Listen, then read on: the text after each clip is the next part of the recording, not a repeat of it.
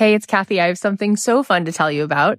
You may know that the doors are open to my new program, The Abundance Method, but if you enroll by May 15th at 11:59 p.m. Pacific, you're going to get my signature business program also, Made to Do This. That's a $3,000 program that you are going to get for free, included if you sign up by May 15th, just before midnight Pacific time. Made to Do This is a phenomenal program that has helped thousands of souls to start businesses, to be able to make a living doing something that they love. This is an incredible deal. You don't want to miss it. Go ahead and sign up at kathyheller.com/join.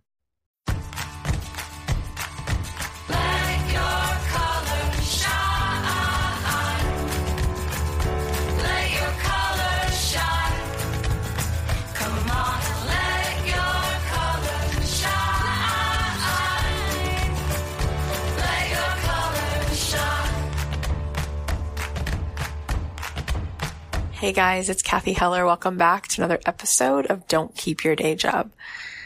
So if you can hear in my voice, it's pretty chill. It's because I've been in a meditation retreat for the last few days. It's a week long and we're halfway through. And right now I'm sitting overlooking the ocean on the balcony. So maybe you can hear the waves in the background. I feel so grateful to have spent this time just really dropping in. And it's pretty amazing. Like, there was a time where I couldn't meditate for more than like a minute or two.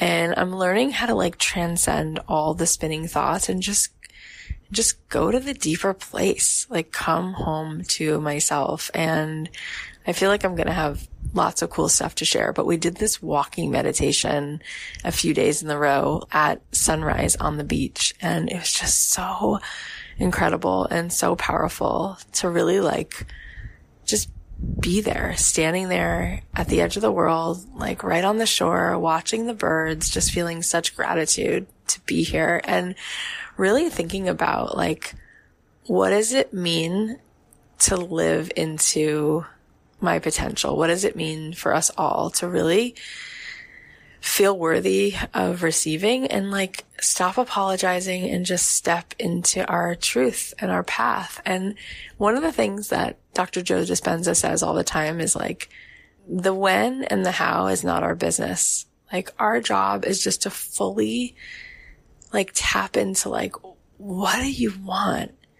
And like feel into it and just start moving toward and holding the resonance of what you really want and like feeling into it. And then the synchronicity, right? The synchronicity just starts to line up.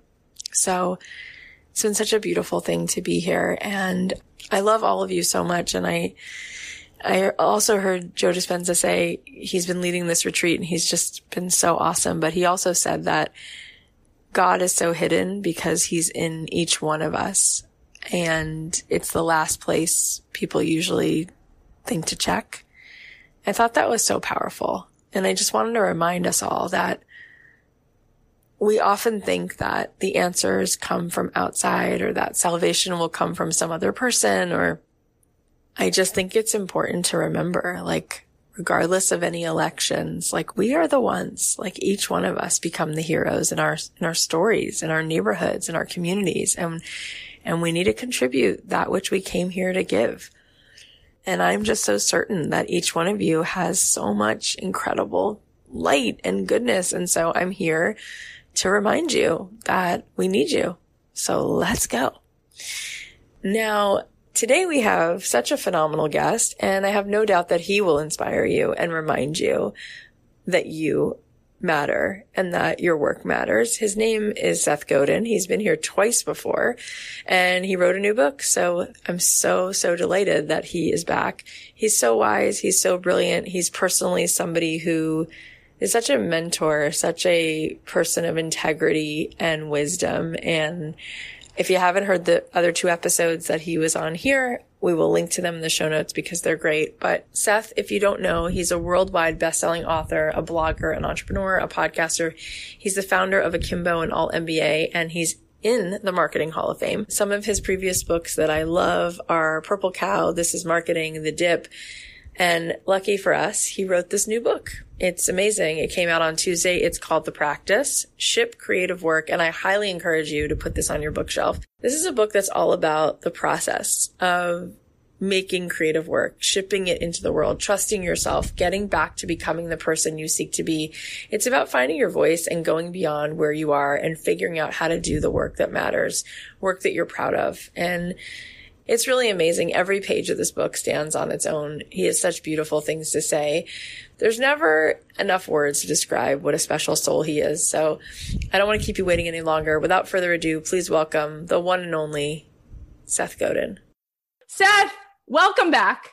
Oh, I'm back? Thank you. It's good to be here. Thank you for being in the world and doing what you do and saying things that actually help all of us to really come back home to what really matters most in doing the work we're supposed to do. Well, thank you. The world is totally upside down. There's so much trauma, and the only way we're going to make things better is by making things better. So if I can help people turn on the light and let them turn on the light for other people, that was a good day. And you do that. You do that consistently. Okay, so let's talk about your new stunning piece of work, The Practice. Let's talk about a few of the things that this book really dials in. You talk about learning to trust yourself, coming back to the person you seek to be, finding your voice. What does that mean to you to really do the work that matters, to find the work that we're assigned to do? My take doesn't match what most people say, so I will try it this way. You are not entitled to an audience that appreciates you. You are not entitled to get paid for the work that you believe you were born to do. And that if you want to have a hobby, you should do it just for you. And it should be whatever the muse tells you you're supposed to do. But if you want to be a professional, if you want to ship creative work, if you want to make change happen, we have to begin with the fact that you're doing it for other people. And there is no such thing as what you were born to do. And there is no such thing as the muse. There's no such thing as external inspiration. It's a choice. If you decide to serve a small, viable audience of people who trust you, who are waiting for you, who are interested in where you are going, enrolled in the journey, and you do it for them, either they'll get the joke and you can do it again, or they won't get the joke, in which case you have to do it better. And then we repeat the process. And so they call it creative work because it's work, not because it's a gift. It's so stunning. And it's probably the thing that I repeat most, which I learned from you, which is that business is radical empathy. And wow, do we need that in this world, in this moment? Radical empathy, two words that are probably missing most. And when you just began to share what you shared, you said it's opposite of what a lot of people say. Why is that so? Why is it that when we're growing up, people say the question is, what do you want to do when you grow up versus what problem can you solve or how can you serve? Why is it so novel? How come we're not getting that? What's the big shift that we have to do to really get in alignment with this? It's a two-part shift. And the first part is that industrialism has ruled our whole lives. Industrialism is a place where you go and do what you're told, and you have a manager who wants you to do it faster and cheaper than you did it last time. And it made us all the richest people who ever lived, right? It gave us roads and cars and factories and clothing that, you can buy a wedding dress by Federal Express for $80. All of those things happen because we are cogs in a system, and we built school for that. And so we start with, will this be on the test? Do I have to do this? What am I being told to do? And then we inserted, just to keep people from going crazy, follow your dream. We inserted find your voice. And the problem is we don't want to be on the hook. We don't want to be on the hook to announce our thing, because if it doesn't come true, it's on us. And so we bury that thing we call our dream and keep it a dream, as opposed to turning it into a practice. And the practice says, I might not be entitled to be the ballerina who's dancing with Mikhail Baryshnikov. I might not be entitled to match whatever fantasy I had when I was 7, but I'm capable of having a practice, of showing up to make a promise and keep it, and to do it without a boss, to be my own boss, whether I have a job or not, where I decide what I want to stand for. But all the time we're trying to get off the hook. And I think it's better to be on the hook. Being on the hook is the best place I can imagine being. It's so true. And I hear you talk about that all the time. So when we had this conversation the last time you're here, and every time you're here is just such a gift with a capital G, I said, well, what is this calling, this thing called purpose? And you said, I don't really love that question because I could be teaching canoeing in the Canadian mountains, or I could be teaching marketing, and that's what I do. And what you just said is something along the lines of, well, maybe I could have a dream, but I'd have to show up and be on the hook, right? And do something. So how do we marry the two? How do we find something we love to do then, if it's possible, but yet find a way to serve and offer value with that thing?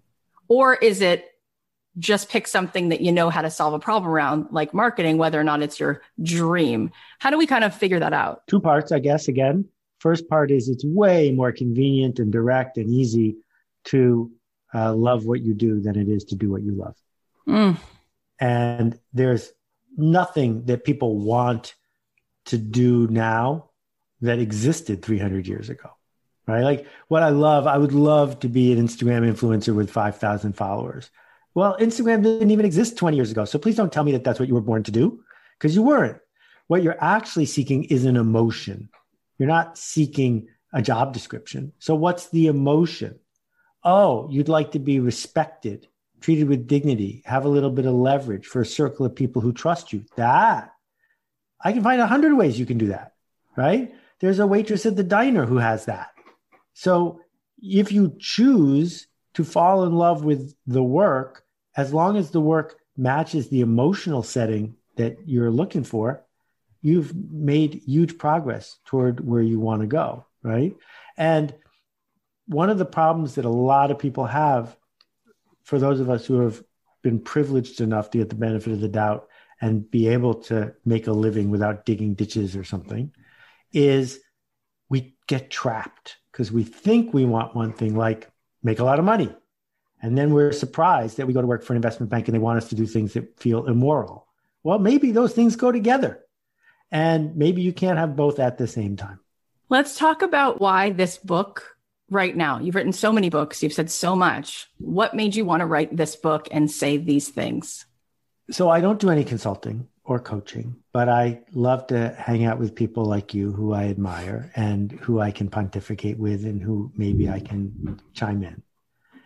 And what I found is that the number of people who need nuanced insight into how permission marketing works, or need to get deeper into the finer points of understanding status roles, is very small.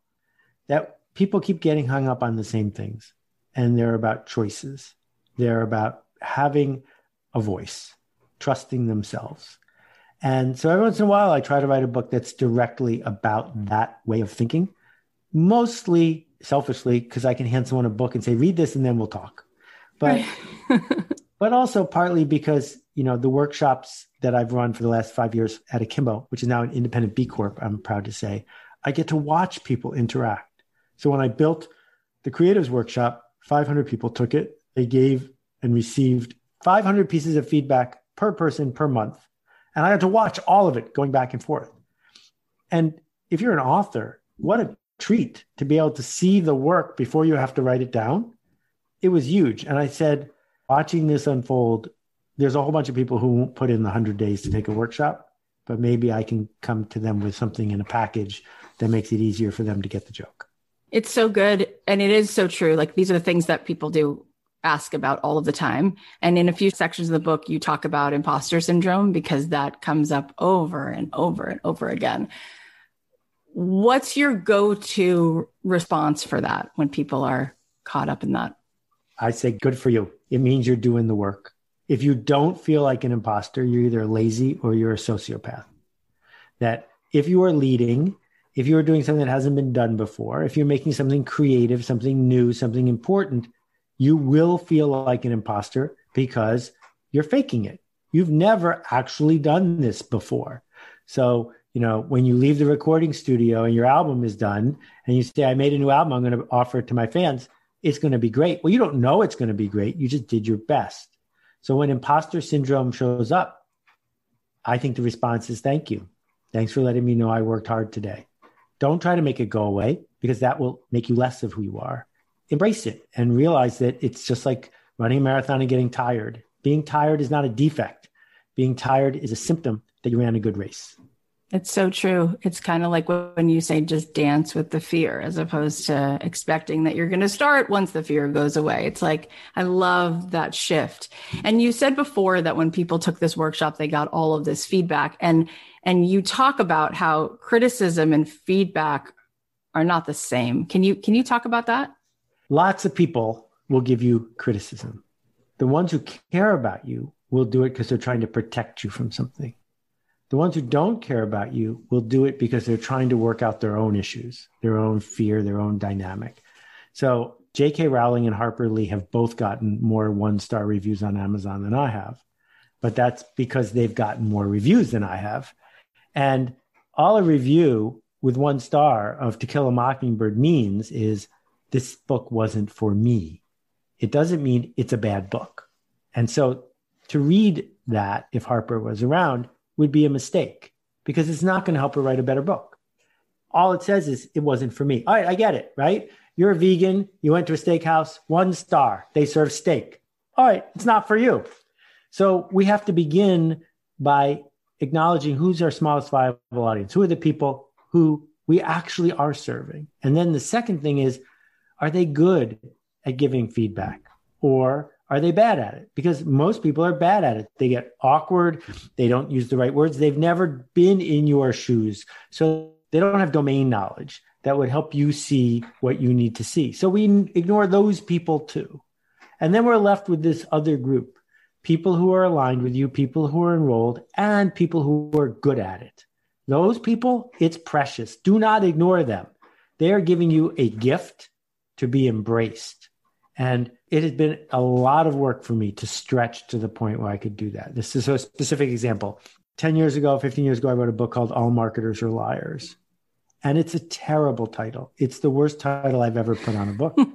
And it cost me a lot of impact in sales for a book I'm really proud of. My publisher said, I don't think that's a good title. And I said, what do you know? I'm ignoring your criticism. I'm going to call it that. That's what I'm supposed to do. I'm listening to the voice inside. Well, this book was called Trust Yourself. In fact, I bought trustyourself.com, and there's an excerpt of the book there. And Nikki, my editor, said, I think there's a better title. And this time I said, that's why I'm here, Nikki, because you know better than me, because you have touched more books than I have, because you have thought about this without getting confused the way I get confused, because it's my book. So yes, Nikki, we're going to change the title. And that was a big 10-year period of me learning who to listen to and how to listen to them.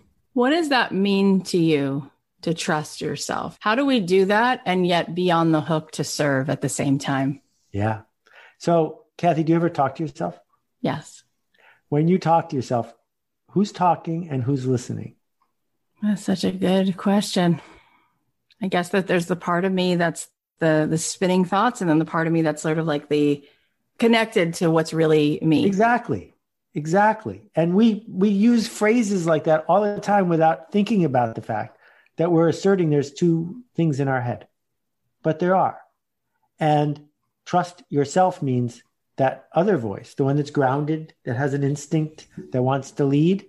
You've been censoring it, beating it up, avoiding it, weaseling out of whatever it needs to do for a very long time. But if we could trust that path might be better than the one we're on, there's no guarantee it's going to work, but it will probably work better than our reverse engineered hack that we usually rely on will work.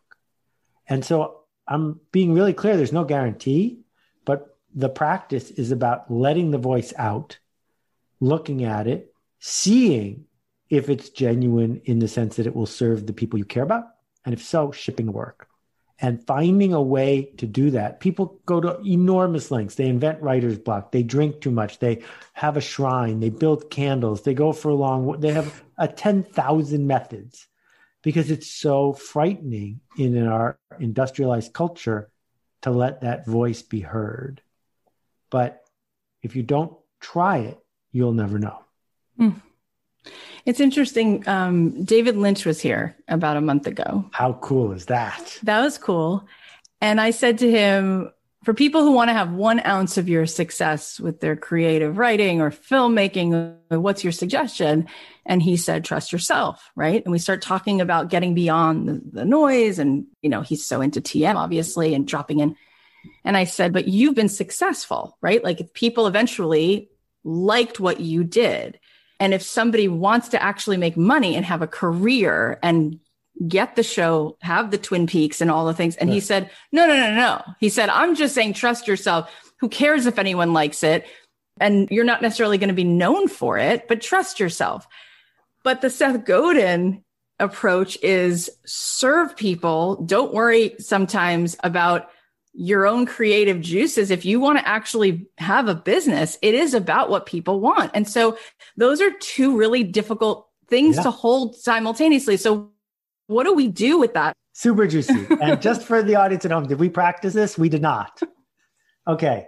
So Twin Peaks, okay, small personal aside. When I was really struggling with my business for like 8 years, I wanted to take my wife on a nice trip, but I couldn't afford very much of anything. And it was right at the peak of Twin Peaks. So I put together this whole little puzzle thing. And she figured out that I was taking her to Snoqualmie Lodge in Washington for the weekend. And she told her law firm, this is where she was going to be. Like we had the music thing. And then we got to the airport and we flew to Paris instead. And so I have a soft spot in my heart for Snoqualmie Lodge where I have never been.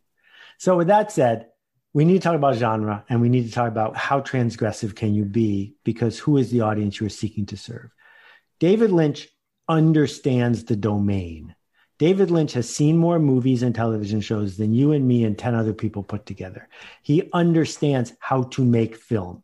He paid all of those dues. He also understood that when you're going to a network like ABC, maybe, just maybe, you can earn a hearing and you can show up, but you can't be too out of the box or you won't get on television.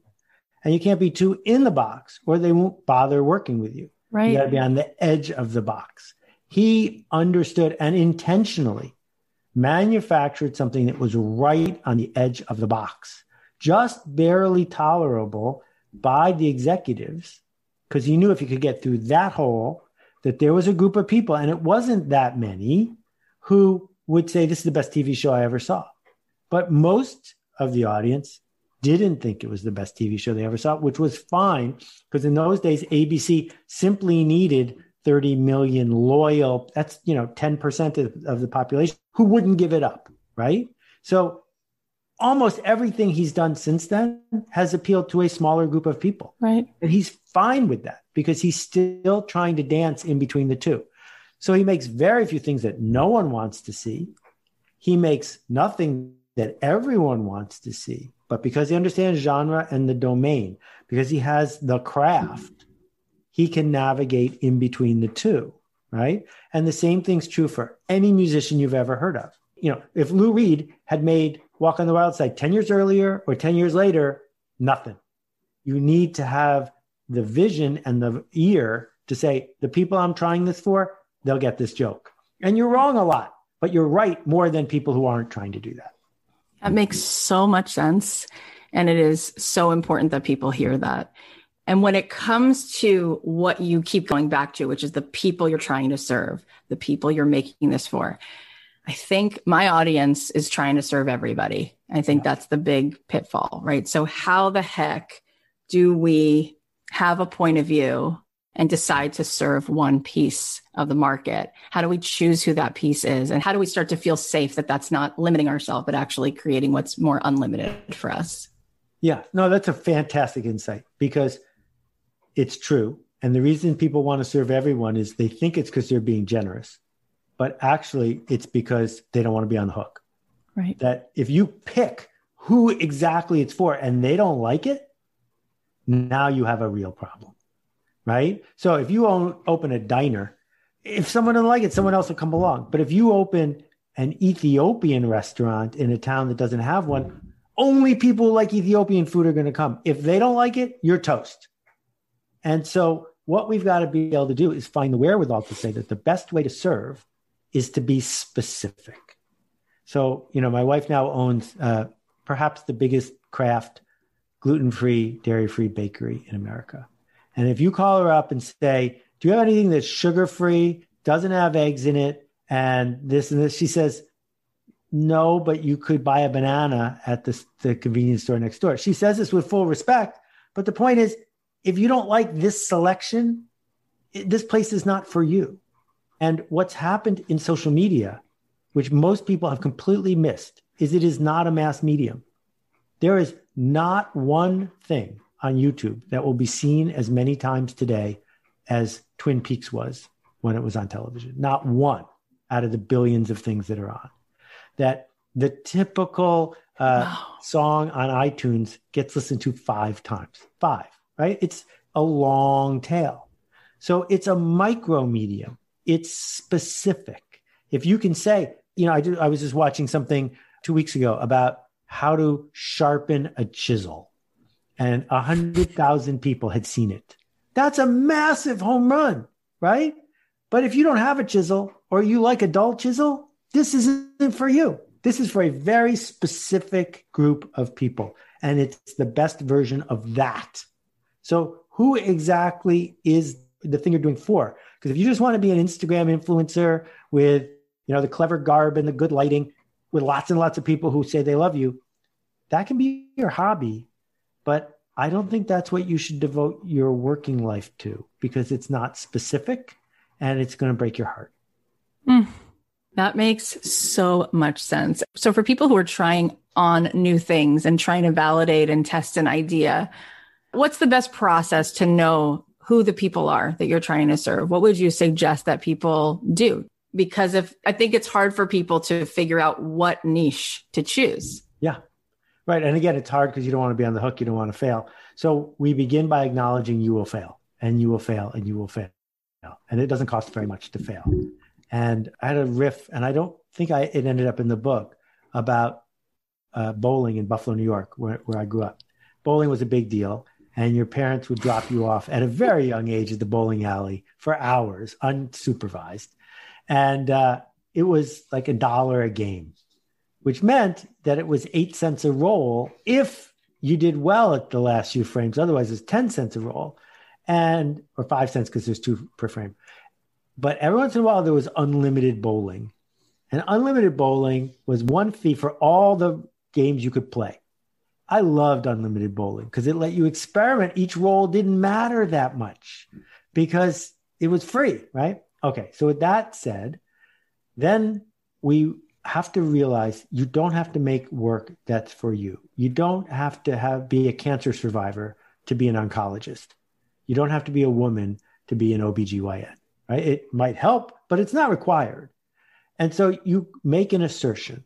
And the assertion is, there is a group of people who believe this, who are dealing with that, who might want this. You just say those assertions out loud. Who are these people? What do they dream of? Are there others like them? And then you figure out what your boundaries are, your constraints, because you can't succeed if there are no constraints.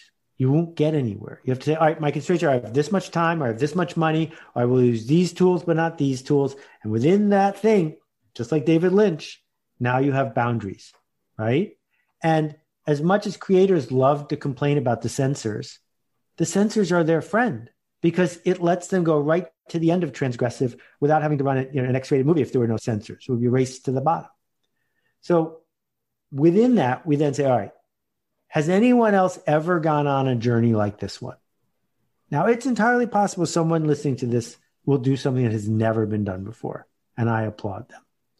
But most people, including me, are going on journeys that others have gone on before. People have started companies before I started my internet company. I was early internet company, but there were people who gone before me. People had sold books to publishers before I sold a book to a publisher. Is there a path? Has this ever existed before? And then you say, all right, what's different about my approach to the path that keeps me from just saying, me too, me too, me too? It doesn't have to be completely original, no points for that, but it has to be interesting enough to be worth seeking out, to be one to search for, to look for. And just a quick aside on this, frequently people will get frustrated because they say, I can't win on Google. I want anyone who types in locksmith to find me, anyone who types in podcast to find me. And I was like, that's never going to happen again. What you want is to get people to type in Cathy Heller, because if they're looking for you, they're going to find you. And that means you have to become the kind of person, the kind of contribution that people search for by name. And the more specific you are, the more likely it is that that will happen. Oh my God, this might be one of the very best things that's ever been said on this show. And I just love it so much. It's so powerful. And what you're saying that I think my audience for sure needs to hear is not only do you need to figure out the people you're serving, but what problem do they have that you're solving? Really, really. And I love how you're saying, find a group of people and make an assertion. And can I help you solve this problem? And often I'm talking to people, we have, over 500 people in our Made to Do This program right now. And we work on coming up with the idea and going from idea to income in 12 weeks. And to get them to tell me, when I say, tell me what the value is, who it's for, and what's the promise of your offer.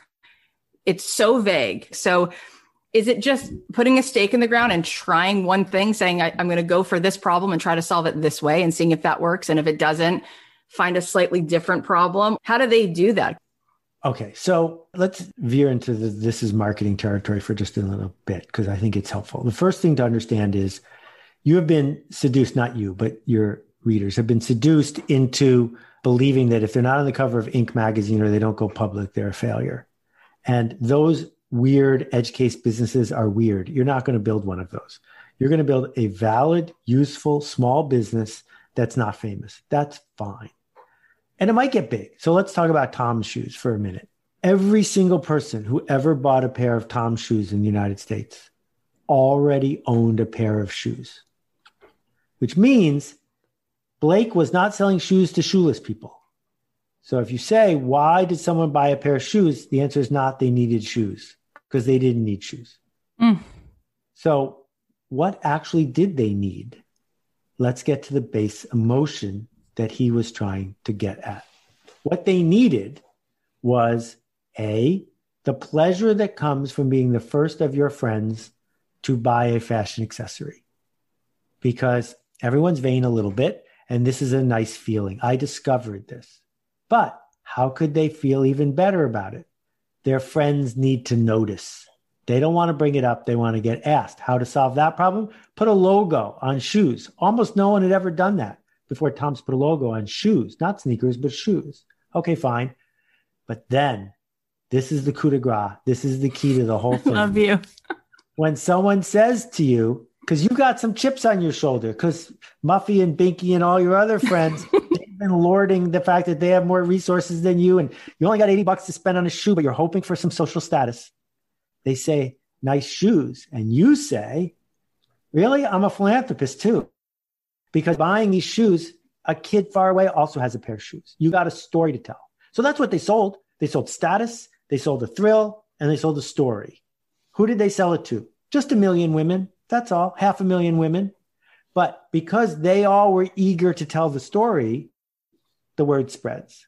So let's say you're Lori Coop. Here's a Lori Coop mug right here. She loves making pottery. This is a long time ago. I don't know what she's doing right now.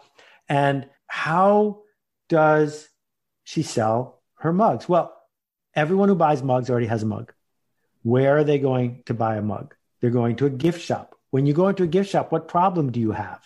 Right? Well, you're looking for something that speaks to you in a certain way, that tells you a certain kind of story. Are there other mugs there? Yes. So why will I buy this one? What is it about this? Right? And decoding that into a consistent story that you can patiently persist with gives you a practice.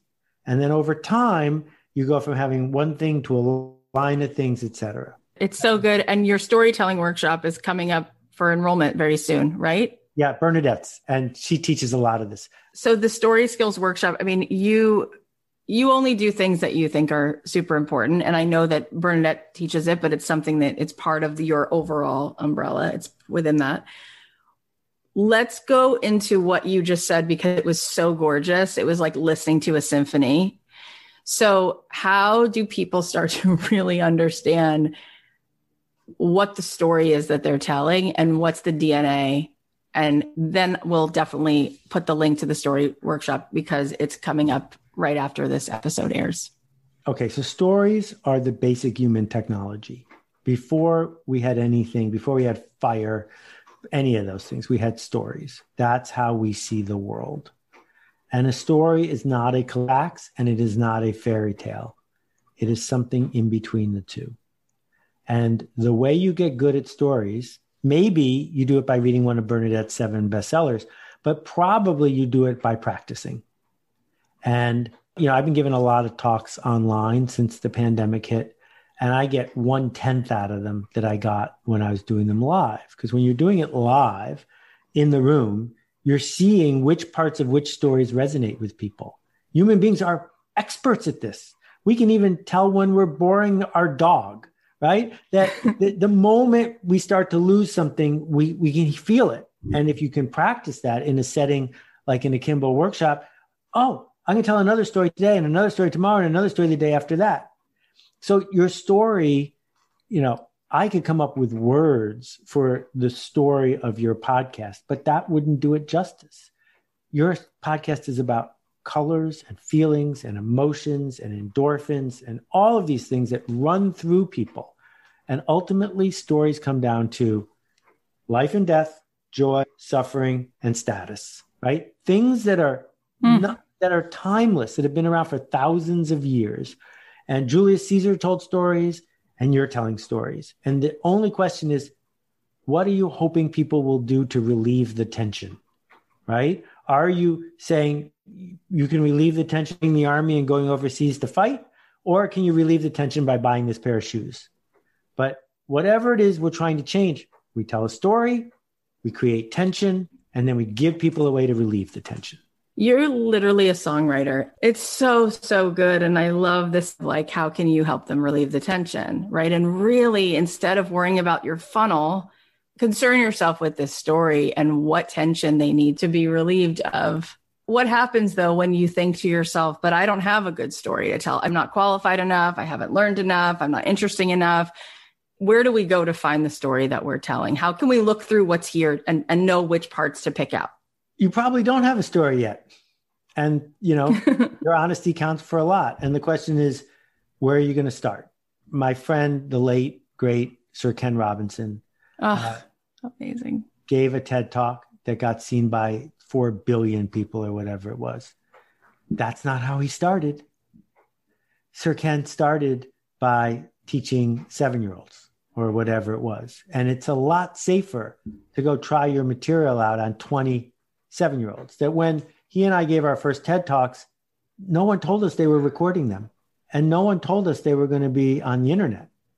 And so it was much easier to say, there's only 3 people in the room. How can I be here for them? And then the next one and the next one. So if you're having trouble telling a story in a commercial way on the internet, why don't you start by going down to the kindergarten that is, sheltering in place at a distance and tell a story to those kids? Why don't you start by finding 3 people in your town who are dispossessed or disconnected or need a helping hand and tell a story to them? That we don't start by saying, I got a Google keyword strategy and this thing, and then they hook up to my MailChimp thing. We start by saying, I just looked some people in the eye and I told them a story and it made a difference to them. And then we would do it again and again and again. And I've seen the talks I gave in 1989 and 1994. They're not very good because I was still warming up. And I think I'm still warming up in the sense of there are a lot of things I haven't explored in places I want to take it. If I hadn't done 1,000 speeches, I don't think you would feel like I'm telling a story for the first time. It literally just brought tears to my eyes because I think about the two of you and Sir Ken Robinson, and how you've just been in it for the long haul. Like, this is just who you are. And there's not a feeling of, I need an immediate ROI. This is me waking up every day to do the good work that I was meant to do. And you talk about in this new book, and you talk about it so often, really like showing up for the process and the part of us that needs certainty so badly, and how that really is such a pitfall. And I think that what you just said really hits on it. I mean, so often people, they'll tell me they want to start a podcast. They do 7 episodes and they're done. And there's this feeling of, it's almost that there's such shame around not being an immediate success that they can't bear staying in it, right? But we have to change our relationship to the process. And you talk about trusting the process. And so how can we let go of that need for immediate validation and certainty? Because that's really a huge, huge issue, I think, standing in the way. Yeah. Well, it's funny because there's also shame with being an immediate success. I think that Rickie Lee Jones regrets often that her first album was what it was. Because now every time she performs, people want her to be a cover act of who she used to be. And what a privilege to develop your work in an out-of-town tryout over time to discover what really resonates for you. And getting hooked on the outcome is a really big problem, particularly in our culture. Will this be on the test? What does that mean? It means I'm only willing to pay attention to what you're saying if you promise me an A later, right? That in the factory setting, don't bother doing anything if it's not going to make us a profit today. And real work, the practice is, what would you do even if you knew it was going to fail? What would be worth doing even then? And we chop that wood and we carry that water and we get the chance to do it again. And so every podcast that I know of, including yours, started with 10 listeners, just 10. And you got to stick it out. And if you're not prepared to do 100 episodes, don't start a podcast. Just don't. It's not worth it. And the same thing is true for public speaking. The same thing is true for writing. The same thing is true for blogging. The same thing is true for being a cook or a chef or a restaurant owner. If you're not prepared to have this series of learnings that some people call failure, you're going to get hooked on the outcome, and that's going to ruin your work. That is just so important. It's so gorgeous. It's so important. And that's really why you guys all need to buy this book, because this really is, when you said that, I love that saying, chop wood, carry water, just get up and keep doing it. But I think people really believe that if it's not an immediate success, that the practice wouldn't matter, that they wouldn't wind up becoming brilliant at it. Do you think that they would, or do you think that not necessarily? Do I think that they will become successful if they stick it out? Yeah. No, almost certainly not. But if they don't stick it out, I guarantee you will not be successful. So those are your only two choices, right? And if you pick a small enough viable audience that you can see them, feel them, hear them, your odds go way up, way up. You know, if you're a wedding photographer and you do 100 weddings a year, you're the busiest wedding photographer in town with 100. Right? So we're being really clear here that almost everybody doesn't need many people to be able to do work they are proud of. But we get distracted because it feels safer to say, I need more. No, actually what you need is better. And better is hard to acknowledge because that's up to you, whereas more is up to the audience. And I would like to bring it back on you and say, you don't know what the right answer is, but you have a process. And you know that there are people who have a problem they're eager to connect around, a story they want to hear. It's not like you have to build a car factory and then launch the Edsel and lose $1 billion. The cost of being wrong is very small, but it does mean you have to show up and you have to play a longer game. And what does it mean for people who don't really get it? What does shipping the work mean? And what does it mean to ship great work? Okay, so a few ways to talk about this. Let's start with the word great. Perfect doesn't exist, and perfectionism is your enemy because perfectionism is a way to hide. So if I take a car like a Lexus, which is generally considered the highest quality car, and look at any part with an electron microscope, it is not perfect. It's filled with little tiny scars and things that aren't there. But its quality is very high because it meets spec. And meeting spec and perfect are different things. You know what we call something that meets spec? Good enough. And good enough means it's good enough. Now, if you think good enough means lousy, you need to redefine what good enough is, right? So when you made that podcast with David Lynch, you shipped it because it was good enough. Yeah. It wasn't perfect, but it was classic Cathy Heller. That's the definition of good enough. And then we stop and we ship the work. Making it better than spec is a waste for everybody. Now, if you need spec to be it's all better than the competition, the way Lexus was compared to Chevy, make that the spec. Make the spec whatever you want. But then when you hit the spec, you ship the work. Because If it doesn't ship, it doesn't count. You need to be able to say to the market, I made this. And then you need to listen to what the market says when you do that. If you don't, you have a hobby. I love hobbies. There's nothing wrong with hobbies, but don't pretend your hobby is your job. I love when you just said perfectionism is just a way to hide, and it's so true. And you have to just ship the work.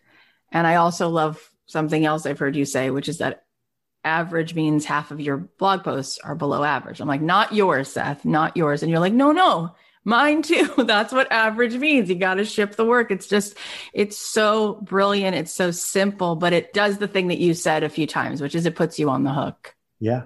And why is that so damn scary to be on the hook? Why can't we just do it? What is that all that resistance about to being on the hook? Particularly for women, but I would say for everyone, blame sits right next to shame. And shame is the dream killer. Shame is the emotion, the unexplored emotion that has changed so much of our lives. And we just don't want to be in the room with shame. But if we can't get blamed, we could avoid shame. And we don't want to get blamed, so therefore we don't want to be on the hook. Don't blame me. I just did what I was told. And if you've ever heard someone saying to you, I was just doing my job, that's the way they deflect blame. And what it means to ship creative work is, please blame me. I made this. And you have to accept the feedback, not as you did a shameful act if it didn't work, but maybe you did it for the wrong person, or maybe you didn't understand what would have worked in that moment. And so, Twin Peaks really touched me. The video I saw David do 3 weeks ago, I lasted 3 minutes. I turned it off. David should feel no shame about that. He brought something to the world and it wasn't for me, but he will learn if he wants to before he makes the next thing. You're so brilliant. I was just, I had Dan Harris on the podcast and he's done all this meditation, of course, and sat with the Dalai Lama and everything else. And I said, so what's at the heart of this? And he said, shame. It's all shame. And that's the poison. And I told him that my mindfulness teacher always says, when you wake up in the morning and you have a glass of tea, you should invite all parts of yourself to the table, the parts of you that self-sabotage, the parts of you that are broken, the parts of you, all of it, just welcome it in. And you just hit it right there. It's shame. So how do we allow ourselves to be who we are, our messy selves, and show up and do the work we're supposed to do? So I'll tell you my shortcut. It might not work for everybody. When you're swimming in the swim team, the coach has plenty to say about your flutter kick, plenty to say about how you're breathing, etc. 3 months later, you got your summer job and a kid starts drowning 4 feet in front of you. Do you say, well, I'm not the most qualified lifeguard. Surely there's someone better than me to do this? No, because you are 4 feet away. You jump in the water. And when you jump in the water and you go to save that kid, did you do the perfect cross-body carry? Did you do the mouth-to-mouth in a way that was beyond reproach? Of course not. But the kid's okay. You saved the kid's life. And we should not spend our days worrying about our flutter kick when there's someone we can save. And if you're there for other people, not to hustle, not to figure out how to, make enough money so you can retire, but there because you're actually going to help somebody get to where they're going, that's a generous act. It's not about you. It's about them.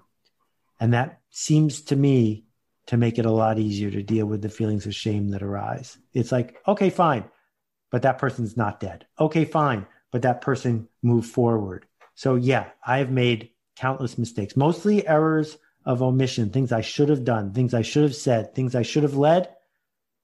But all I can do is try to help the next person.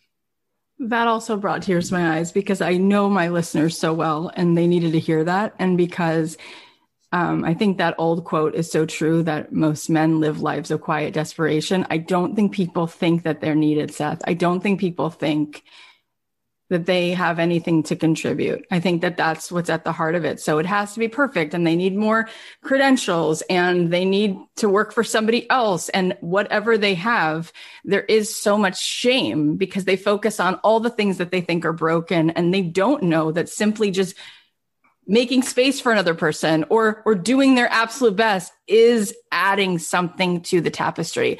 How do you help? Because you do it so well. And I don't know if you know that you do it, but you make people feel seen just because you are so present. You give such people such dignity just in who you are. But how do you help people really get that memo? I'm not going to get the facts quite right, but there was a woman in Texas who, according to 7-Eleven, sold more cups of coffee than any person who had ever worked for them. And when she retired, hundreds of people turned out to wish her well because she remembered everyone's name. She had a nice thing to say every single time they came in.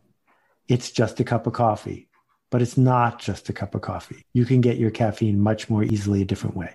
People would go out of their way to come have this woman look them in the eye and say, "Have a great day, Steve."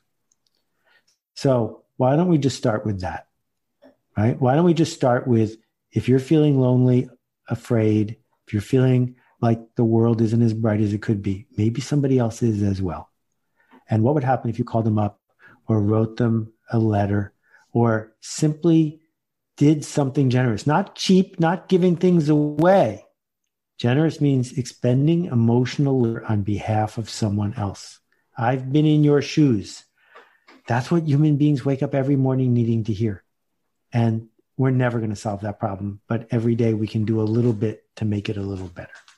And this is so crucial because this episode is coming out election week. And I think we believe that it's all in the hands of somebody else, as opposed to if every one of us was on the hook to lead today in our community, with our neighborhood, we would fix a lot. We would solve a lot. And so your words are very powerful, what you just said. And I think part of the problem, though, is that when people go to do it, and you just sort of said, and don't do it for free, it's like, I already have so many misgivings about my worth. So to then charge for it, I'm just going to go back to sleep, because who am I to charge for it and sell it? Then I really have to be on the hook and believe that it's worth something. And therefore, I'm going to go back to like just fighting with somebody on Facebook about politics and working at a job I hate, because if I'm going to be on the hook and sell, I don't think I can handle that. And you say that selling is the dance between possibility and empathy, and it's about turning the you into the we. Just close out with that, because this is really where the biggest resistance comes up. Let's start with some real clear facts. Inside the Akimbo workshops, I don't do it anymore, but the organization gives scholarships to nonprofits. People who get a free scholarship are 5 times more likely to drop out than people who pay. Wow. Every time, 5 times more likely. And the reason is simple. Because if you paid, you're on the hook, you're enrolled, you are counting on something, sunk costs are real. If you had a choice between someone who's going to say, yeah, I'll give you surgery for free when I get around to it, or a real surgeon, you're going to go to a real surgeon because you want them to feel that obligation. So part of the gift of commerce, of the marketplace, is if you care enough about this to pay for it, I care enough about this and make you a promise. And that also gives people dignity. That also treats them as a partner.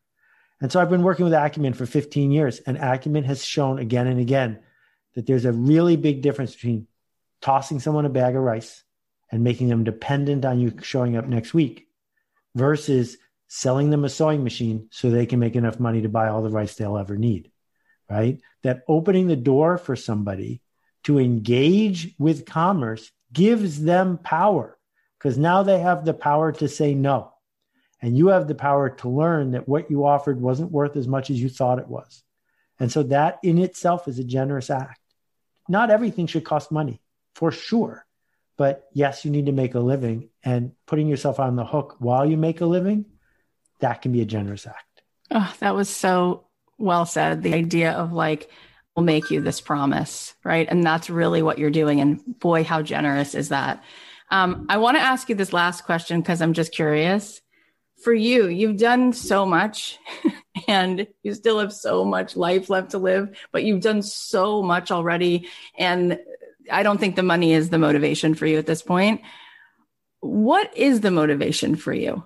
You've said so much, you've contributed so much. So what continues to make you still continue to march on?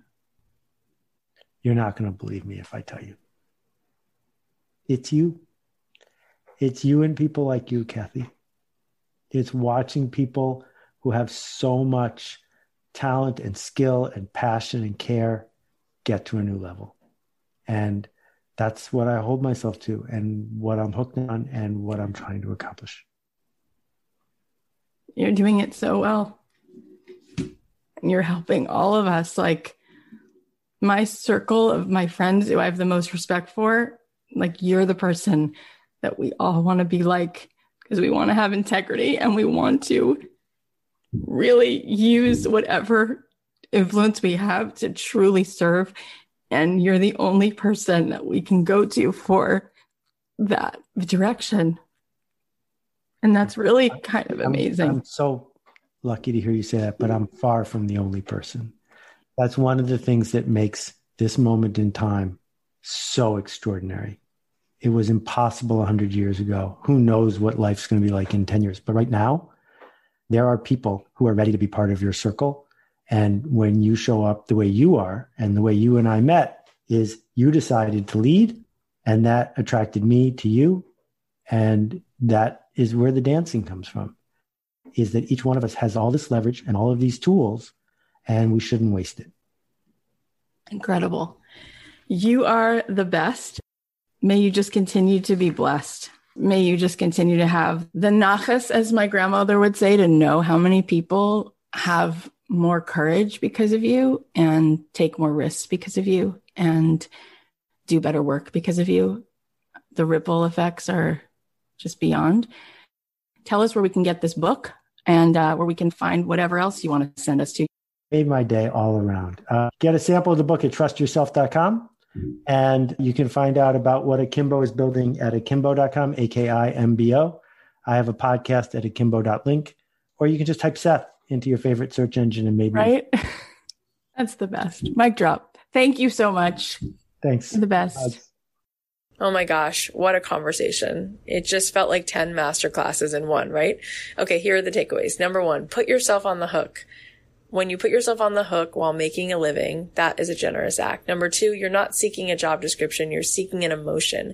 If you choose the work that matches the emotion you're looking for, you've already made huge progress towards where you want to go.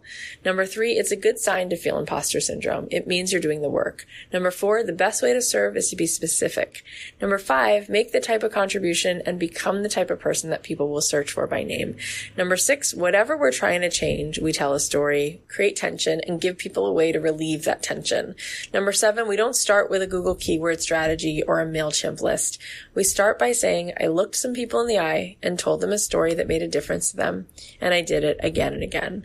Number 8, make it good enough. Hit the spec, then ship the work. Bring it to the market and say, I made this for you. Number 9, don't spend your days worrying about your flutter kick when there's someone you can save. And number 10, there might be mistakes you made, things you didn't do, or things you didn't say, but all you can do is try to help the next person. Okay, now I want to share a couple wins from some of our students. So Brenda said, I started a podcast, I did a trailer and first episode. An even bigger win is that I didn't want to throw up when Kathy assigned this as our homework. These hard things are getting easier. And another win this week is that someone wants to interview me. What? She says. Brenda, you're such a superstar. I love that you're taking every new step in stride, embracing the process and facing your resistance with open arms. Way to get out of your comfort zone. You guys can go give Brenda some love. Her Instagram is @nextchapteremptynest.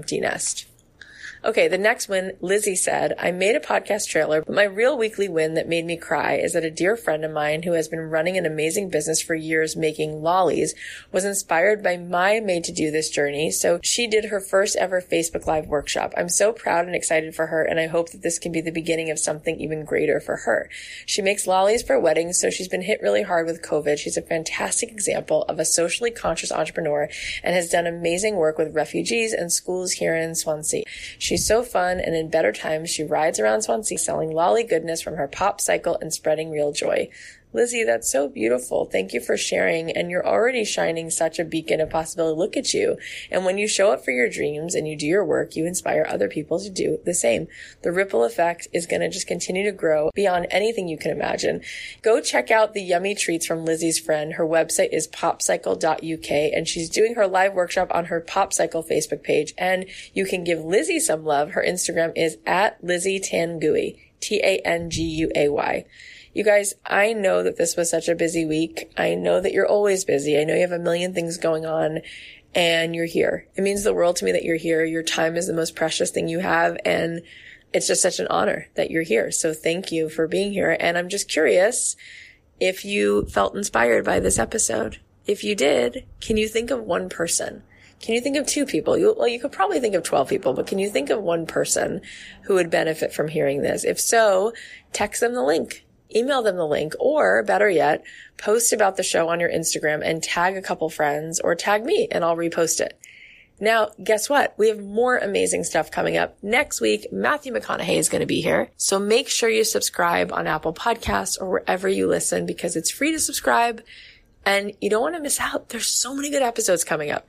I love you guys. I'll leave you with a song of mine and I'll talk to you on Monday.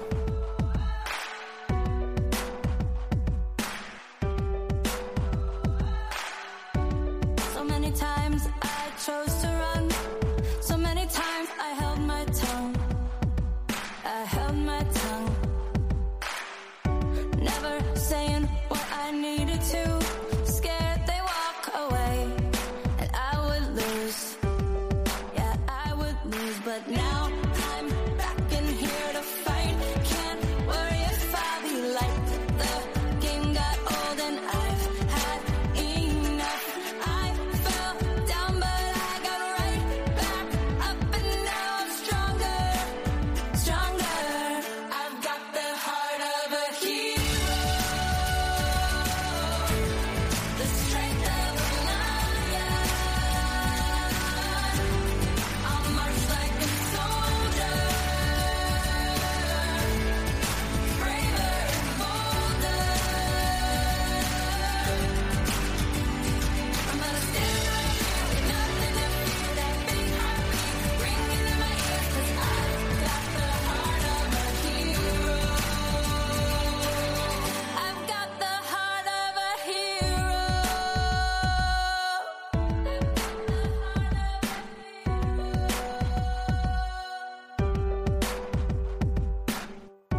Who says I can't dance with fire? I know that I'm alive and I'll survive. I'm a survivor. I've got the courage of a storm. Don't say you weren't warned, 'cause you've been warned. Thunder roars in me like a battle cry. Now it's my time. It's do or die.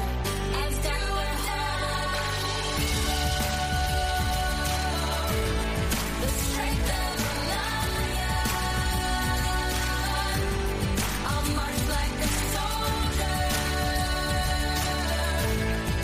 braver and bolder. I'm gonna stand right here with nothing to fear. That big heartbeat ringing in my ears 'cause I've got the heart of a hero.